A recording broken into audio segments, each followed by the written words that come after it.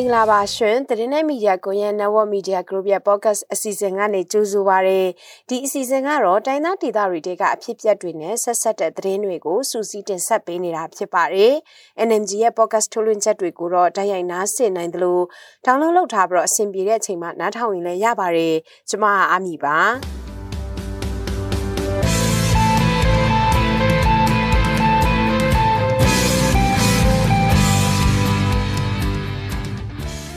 ါဒီနေ့မှာတင်ဆက်ပေးမယ့်သတင်းတွေကတော့စစ်ကောင်စီတပ်ရဲ့လက်ခတ်တောင်တာဝါတိုင်းစခန်းကုန်းကိုတော်လှန်ရေးပူးပေါင်းတပ်ဖွဲ့တွေကတိုက်ခိုက်သိမ်းပိုက်ခဲ့ပါတယ်။ကရင်ပြည်နယ်တန်တောင်ကြီးမြို့နယ်ရာဒိုကြီးရွာမှာတိုက်ပွဲတွေဆက်လက်ဖြစ်ပွားနေပါတယ်။ KNU တပ်မဟာ6ဒူပလာယာခရိုင်ကျုံဒိုးမြို့နယ်မှာစစ်ကောင်စီတပ်ရဲ့လက်နက်ကြီးပစ်ခတ်မှုတွေကြောင့်ကလေးငယ်2ယောက်ထိခိုက်ဒဏ်ရာရရှိခဲ့ပါတယ်။အေရရီတိုင်းမှာတော့စစ်ကောင်စီရဲ့အုပ်ချုပ်ရေးအဖွဲ့ကလက်ရိုက်အုပ်လုပ်ငန်းအခွန်ကိုတစ်နှစ်အတွင်း2ကြိမ်အထိတိုးမြင့်ကောက်ခံနေပါတယ်။သတင်းပေးပို့ချက်တွေထဲမှာတော့ကုလသမဂ္ဂအဖွဲ့တွေအာဆီယံနိုင်ငံတွေရဲ့စစ်ကောင်စီနဲ့ပူးပေါင်းမှုတွေကလူသားချင်းစာနာမှုအကူအညီတွေအပေါ်ဘယ်လိုမျိုးနှောင့်နှေးစေပါသလဲဆိုတဲ့သတင်းပေးပို့ချက်ကိုကြားကြရမှာပါ။အခုတော့သတင်းတွေကိုကျွန်မနဲ့အတူကိုစောပွေးရတင်ဆက်ပေးသွားမှာပါရှင်။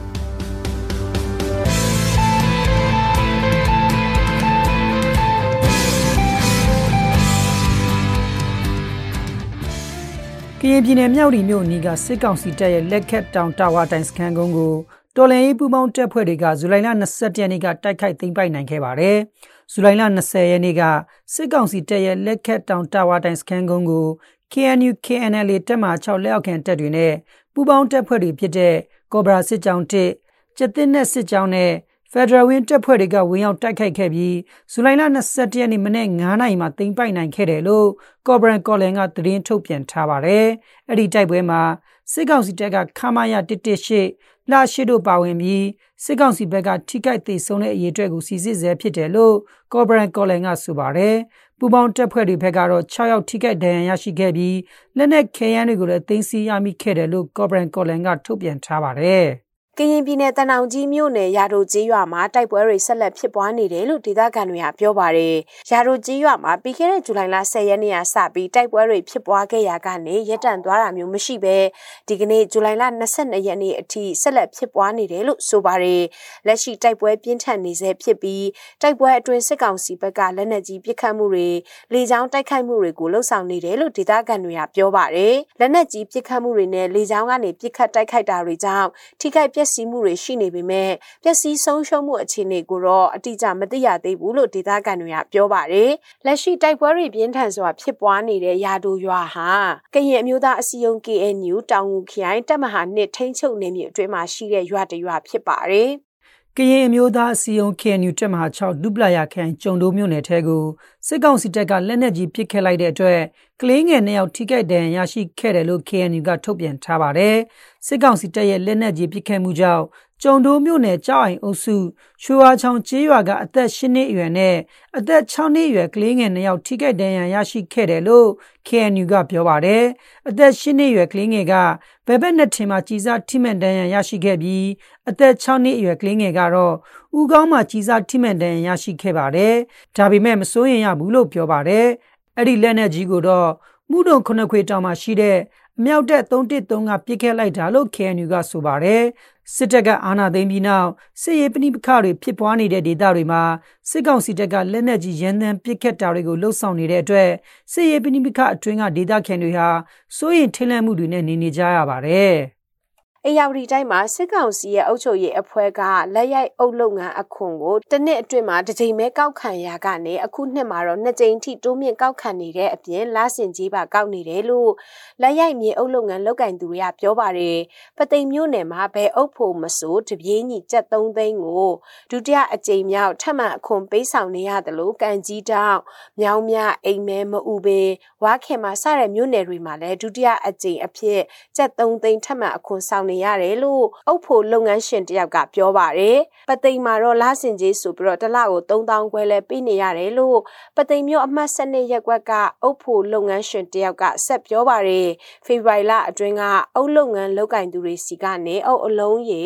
1000ခွဲထွက်လိုင်စင်ဖို့ကြီးတစ်ဖို့ကိုကျပ်4သိန်းတောင်းပြီး အုပ်အလုံးရေ2000ကနေ9000အတွင်းထွက်တဲ့အုပ်ဖို့တဖို့ကိုတော့ကျပ်သိန်းခွဲနှုန်းနဲ့ကောက်ခံခဲ့ပြီးဖြစ်တယ်လို့အုပ်ဖို့လုပ်ငန်းရှင်တွေကပြောကြပါတယ်ပသိမ်မျိုးအမှတ်7ရက်ကွက်အုပ်ချုပ်ရေးမှုနဲ့နီးစပ်သူတယောက်ကတော့ဒီလိုမျိုးကောက်တာဟာအုပ်ချုပ်ရေးမှုကသူ့သဘောနဲ့သူကောက်တာမျိုးမဟုတ်ပဲ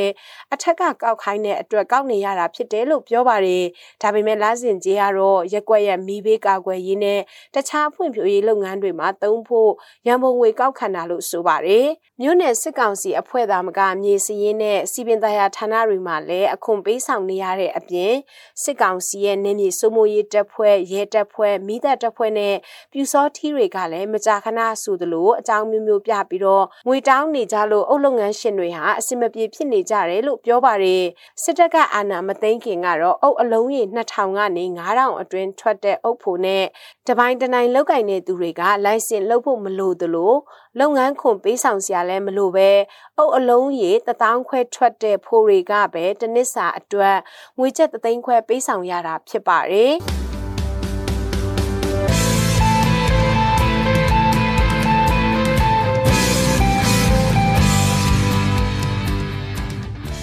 အခုဆက်ပြီးသတင်းပေးပို့ချက်ကိုတင်ဆက်ပေးသွားမှာပါနိုင်ငံတကာအစိုးရတွေကနေတဆင့်မြန်မာနိုင်ငံကိုပေးလာတဲ့လူသားချင်းစာနာမှုကူညီရေးဆိုင်ရာကိစ္စရပ်တွေကိုစီမံခန့်ခွဲပေးနေတဲ့အာဆီယံအပါအဝင်ကုလသမဂ္ဂလက်အောက်ခံအဖွဲ့အစည်းတွေဟာအာဏာသိမ်းမှုနောက်ပိုင်းစစ်ကောင်စီနဲ့ပူးပေါင်းလှုပ်ဆောင်နေရတာတွေကြောင့်စစ်ဘေးရှောင်တွေစီကိုထိရောက်တဲ့အကူအညီတွေမရောက်ဘူးလို့ BNI ကထောက်ပြလိုက်ပါတယ်ဒီအကြောင်းကိုတော့ကိုစောပွေးရတင်ဆက်ထားပါတယ်မြန်မာနိုင်ငံကိုလူသားချင်းစာနာမှုအကူအညီပေးနေတဲ့နည်းလမ်းတွေပေါ်နိုင်ငံတကာအနေနဲ့ပြည်လည်သုံးသပ်နိုင်ဖို့သူဒေသနာစာတမ်းတစ်စောင်ကိုဇူလိုင်လတတိယပတ်မှာနိုင်ငံတကာမြန်မာသတင်းအဖွဲ့ BNI ကအွန်လိုင်းကနေမိတ်ဆက်ခဲ့ပါတယ်။နိုင်ငံတကာလူရှင်ဆိုရများအတွက်ပု္ပ္ပစာလူသားချင်းစာနာကူညီရေးအကျက်တဲအားအပြေရှာကြည့်ခြင်းဆိုတဲ့သူဒေသနာစာတမ်းကို BNI ရဲ့မြန်မာညီချရေးလမ်းစဉ်စောင့်ကြည့်ရေး program MPA ကသူဒေသနာပြုလေ့လာပြီးမိတ်ဆက်ခဲ့ပါတယ်။နိုင်ငံတကာကအကူအညီတွေဟာလူထုစီကိုမရောက်ဘူးလို့ BNI ရဲ့မီဒီယာဖွံ့ဖြိုးရေးကော်မတီဥက္ကဋ္ဌဦးစိုးမြင့်ကအဲ့ဒီနေ့မှာပြောဆိုလိုက်ပါတယ်။အာနာသိန်းစစ်အုပ်စုရဲ့ခွင့်ပြုချက်တစုံတရာမရဘဲနဲ့ဘယ်အကူအညီမှပြည်သူတယောက်ထံထောက်ပံ့နိုင်ခြင်းမရှိတဲ့ခက်ခဲကြက်တဲတဲ့အခြေအနေတွေတွေ့နေရပါတယ်။ဒါတွေကိုနိုင်ငံတကာကုလသမဂ္ဂအပါအဝင်ပေါ့နော်နိုင်ငံတကာအဖွဲ့အစည်းတွေအားလုံးနဲ့ရှာဖွေကြံစသင့်ပြီလို့ယူဆပါတယ်။ UNOCHA ကနေထုတ်ပြန်ထားတဲ့လူသားချင်းစာနာမှုဆိုင်ရာတုံ့ပြန်ခြင်းအစီအစဉ်မှာ2022ခုနှစ်နှစ်ကုန်အစီရင်ခံစာအရမြန်မာနိုင်ငံမှာလူသားချင်းစာနာမှုဆိုင်ရာအကူအညီလိုအပ်သူပေါင်း14.4 သန်းရှိခဲ့ပေမဲ့ပြည်သူ4.361 သန်းကိုပဲကူညီနိုင်ခဲ့တယ်လို့ BNI ကထောက်ပြထားပါတယ်။အဲ့ဒီထဲမှာ9သိန်းကျော်ကသာစစ်ဘေးသင့်ဒုက္ခသည်တွေဖြစ်ကြောင်းသူတို့တွေအတွက်အမေရိကန်ဒေါ်လာ9သန်းပဲအသုံးပြုနိုင်ခဲ့တယ်လို့ဆိုပါတယ်။ဒါဟာစစ်ဘေးရှောင်တယောက်အတွက်တစ်နှစ်လုံးမှာ$18ပဲကူညီနိုင်ခဲ့တာဖြစ်ပြီးပြည်သူကပြည်သူစီလူဒန်းပေးမှုတွေကတော့ပြည်သူပေါင်း3သိန်းနီးပါးအတွက်ကူညီနိုင်ခဲ့တယ်လို့စီမံခန့်ခွဲမှုဒါရိုက်တာဒေါ်တစ်တင်ညိုကပြောပါတယ်။ဆိုတော့ပြည်သူမှပြည်သူချစ်ချင်းထဲဝင်လူဒန်းမှုကြောင့်ဒီနှစ်အတွင်းမှာပေါ့နော်6.6 ဘီလီယံကျပ်အထိ NUG ကနေလက်ခံရရှိပါတယ်။ဆိုလူသားချင်းစာနာထောက်ထားရေးနဲ့ဘေးအန္တရာယ်ဆိုင်ရာစီမံခန့်ခွဲရေးဝန်ကြီးဌာန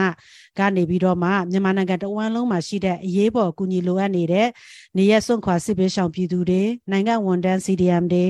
ထိခိုက်ကြဆုံးပြည်သူများရဲ့မိသားစုဝင်တွေနိုင်ငံရေးအကျဉ်းသားမိသားစုဝင်တွေထိခိုက်လွယ်သောမိသားစုဝင်များစသဖြင့်အုပ်စုမျိုးစားခွဲပြီးတော့မှဒီပြည်သူပေါင်း2သိန်းကျော်ပေါ့နော်3သိန်းခန့်အထိကိုထောက်ပံ့ကူညီနိုင်ခဲ့တာကိုကျမတို့တွေ့ရှိရပါတယ်BNI ကမိတ်ဆက်လိုက်တဲ့စာတမ်းထဲမှာလူထုတွေစီကိုထိရောက်တဲ့အကူအညီရောက်ရှိရေးနိုင်ငံတကာအနေနဲ့သက်ဆိုင်ရာတာဝန်ရှိအဖွဲ့အစည်းတွေနဲ့တွေ့ဆုံဆွေးနွေးပြီးအားလုံးပါဝင်တဲ့လူသားချင်းစာနာမှုအကူအညီပေးရေးဖိုရမ်အမြန်ဆုံးကောင်ထည်ဖော်ရေးဒေသအလိုက်လျင်မပြတ်တမ်းရဆုံးကိစ္စပြည်သူတွေကိုအကာအကွယ်ပေးတဲ့ဇုံတွေကြီးညာပေးဖို့နဲ့နယ်စပ်ဖြတ်ကျော်အကူအညီပေးရေးကိစ္စတွေကိုအမြန်ဆုံးလှုပ်ဆောင်ပေးဖို့တိုက်တွန်းထားပါတယ်။နယ်စပ်ဖြတ်ကျော်အကူအညီပေးရေးကိုလှုပ်ဆောင်ရမှာလဲအမျိုးသားညီညွတ်ရေးအစိုးရ NUG ဒေသခံတိုင်းသားတော်လှန်ရေးအဖွဲ့အစည်းအင်အားစုတွေနဲ့တကွဒေသတွင်းကအရက်ဖက်အဖွဲ့အစည်းတွေနဲ့ပါချိတ်ဆက်ညှိနှိုင်းပြီးဆွေးနွေးအဖြေရှာသင့်တယ်လို့ BNI ကအကြံပြုထားပါတယ်။